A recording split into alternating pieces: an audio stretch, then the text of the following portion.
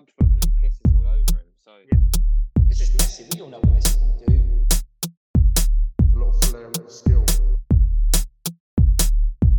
people might forget the names, but the streets certainly won't.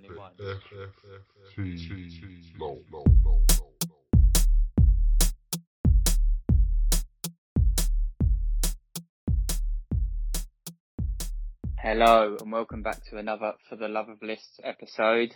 I am back again with an FPL weekly episode. It's been a while, and in this one I'm actually going to preview 2 game weeks because they're so close together. So I'll be previewing game week 24 and double game week 25. Before we get into that, a little look back at what felt like the longest game week in the world, game week 23. A lot of people went with Emmanuel Dennis. I didn't, so I got a bit lucky there. But Josh King, captain, wasn't great. Backman in goal wasn't great either. And I ended up with 41 points. A little green arrow to about 250k. But yeah, I'm in, I think, a strong position now to move forward and start getting a load of green arrows. So hopefully that little run continues this week. So, format of the pod is top 5 captaincy picks for the week, top 5 teams to target. So normally I do it over 3 weeks, sort of looked at the next 4 or 5 because we're covering 2 weeks here, and my top 5 teams to target as well. So if we get into game week 24, the top 5 captains this week, number 5, Diogo Jota. He's got a good goal record against Leicester, who they're playing, and with Salah and Mane both just coming back from a tournament, I'd be very confident in Jota starting. Leicester, as we've said before, they're not the team they were last year, particularly defensively. And so I'd put that as a really good fixture for Liverpool, especially at Anfield. And yeah, Jota is pretty good in those sort of games. So he's a solid pick. Number 4, I've gone with KDB. He's starting to pick up form, capable of some returns here for sure against Brentford, who have leaked a fair few goals away from home. I'm not sure who's going to be in goal, if it's going to be David Raya or Fernandes. If it is Fernandes, that's going to make the KDB choice even more appealing, with his shots from outside of the box and things like that. But yeah, even if he doesn't necessarily get a goal, he's likely to be involved in something from an assist point of view. And at number 3, I've gone with Mohamed Salah. He would be top if he was guaranteed to be playing. It was an ordinary week, but given he's just played so much football over the last couple of weeks at AFCON, I just don't think, for me, it's worth the risk of transferring him in or captaining him just in case that he does get that bench or he gets a complete rest. So that's as high as he can go, really, number 3. At number 2, João Cancelo. He could easily get a double-digit haul against Brentford. I'd certainly back him for a clean sheet, and when he gets that, he's generally always in and around the bonus, and there's a good chance that he gets an attacking return to that as well. As I've said with the KDB one, Brentford are a bit leaky, and Cancelo's no ordinary defender. He gets involved a lot in the attacking play. And at number 1, I've gone with Jarrod Bowen. Just scored against Kidderminster, and yeah, I think he's going to return 1 or 2 against this Watford side. They look pretty poor. He did very well in the reverse fixture at Vicarage Road, and he's one of the form players in the league at the moment. And the other thing as well, he's very highly owned too, so it is a bit of a tricky week this week. There's no standout option potentially, and it's sometimes a bit safe to go with the guy that's got the high ownership, and that is certainly the case with Bowen. So Bowen is my top shout for game week 24. If we look at game week 25, so I've put another City player in there, mixed it up a little bit and put Phil Foden in there. So they'll be playing Norwich that week, and I think if you punt on going for a Man City player for a 1-week punt, while KDB has probably got a lower floor, I think Foden's got the highest ceiling out of all the Man City attackers / midfielders in the game. So yeah, Norwich is the sort of game where he can go off and explode. I think we saw it already against Leeds, what he's capable of doing against quite a poor defensive side. So If he plays, it's a big if, I suppose, but I'm willing to take that punt that Foden is one of the best shouts. At number 4, it's Trent. So Liverpool have got Burnley. It's tough to see Burnley scoring against Liverpool, and Trent, a bit like Cancelo, is a bit of a bonus point magnet. He could well be in for a double-digit return here. He got a double-digit return the last time they played Burnley as well. And yeah, but Burnley, although they've made a few signings, should not scare Liverpool in the slightest, I would say. At number 3, another Liverpool player, Salah. Again, doesn't crack the top 2. He doesn't have the best record historically against Burnley, but Burnley are certainly a bit weaker defensively this year. They're chopping and changing their fullbacks a little bit, and yeah, they're not quite the defensive side that they were before, even though they probably do look a little bit better going forward now.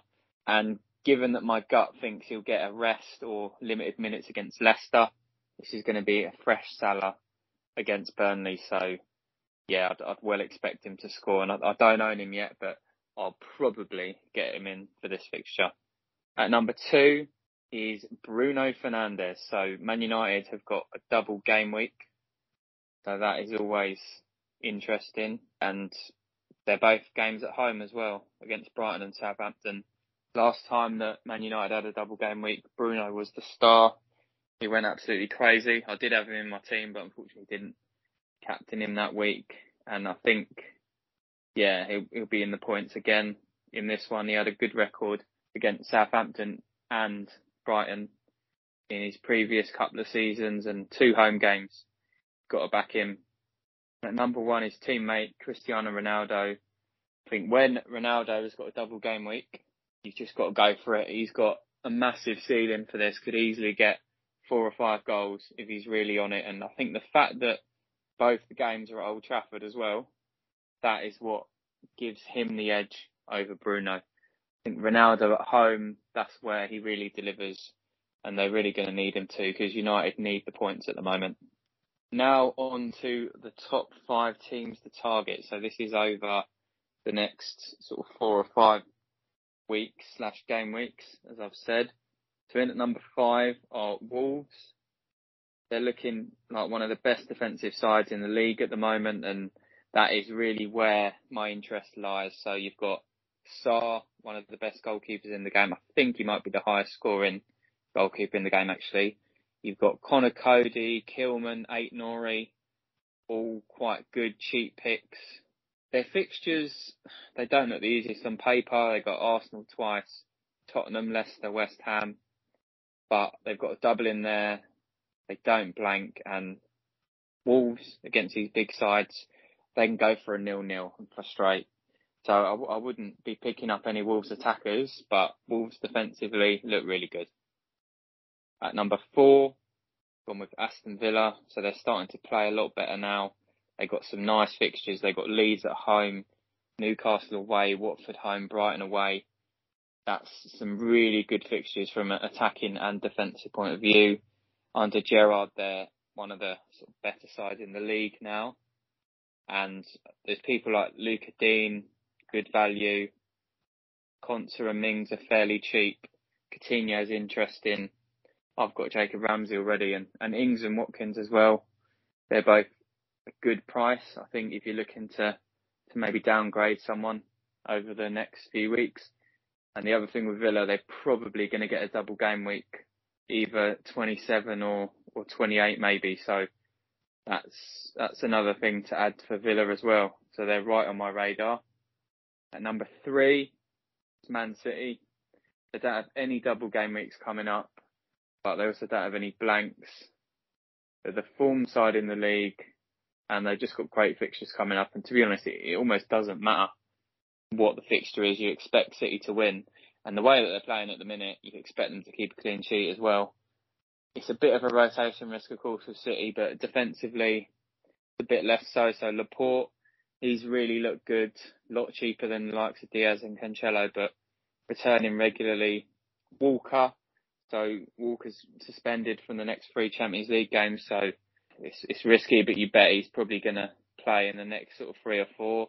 And obviously Cancelo, very highly owned at this point. So I'd assume most people listening to this already have him. If you don't, go and get him. He's just a superstar, really. And then you've got, the likes of KDB, Foden, Mahrez, all potential captain options on their day. At number 2, I've gone with Man United. They double in 25, don't blank, and they got a sea of green fixtures as well. They got Burnley away, Southampton, Brighton at home, Leeds away, and Watford at home. So they're some of the worst defences in the league that they're playing there.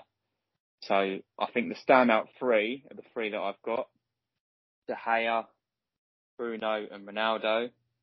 However, if you can't quite stretch to that, Elanga is starting to look a really good value.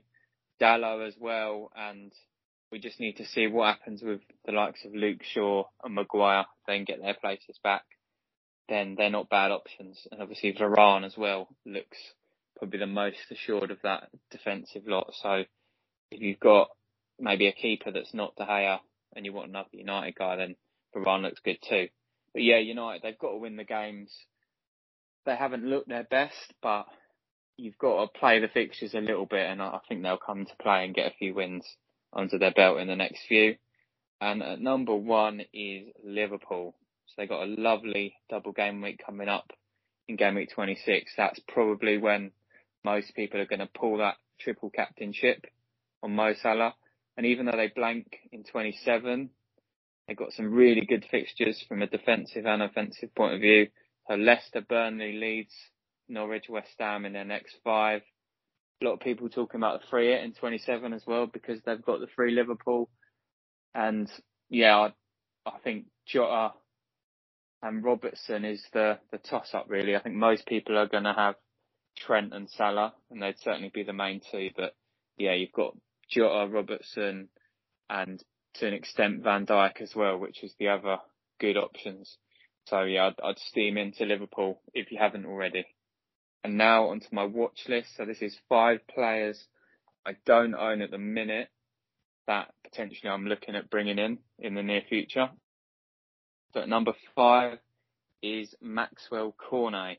So he's been the bright spark of Burnley's season so far.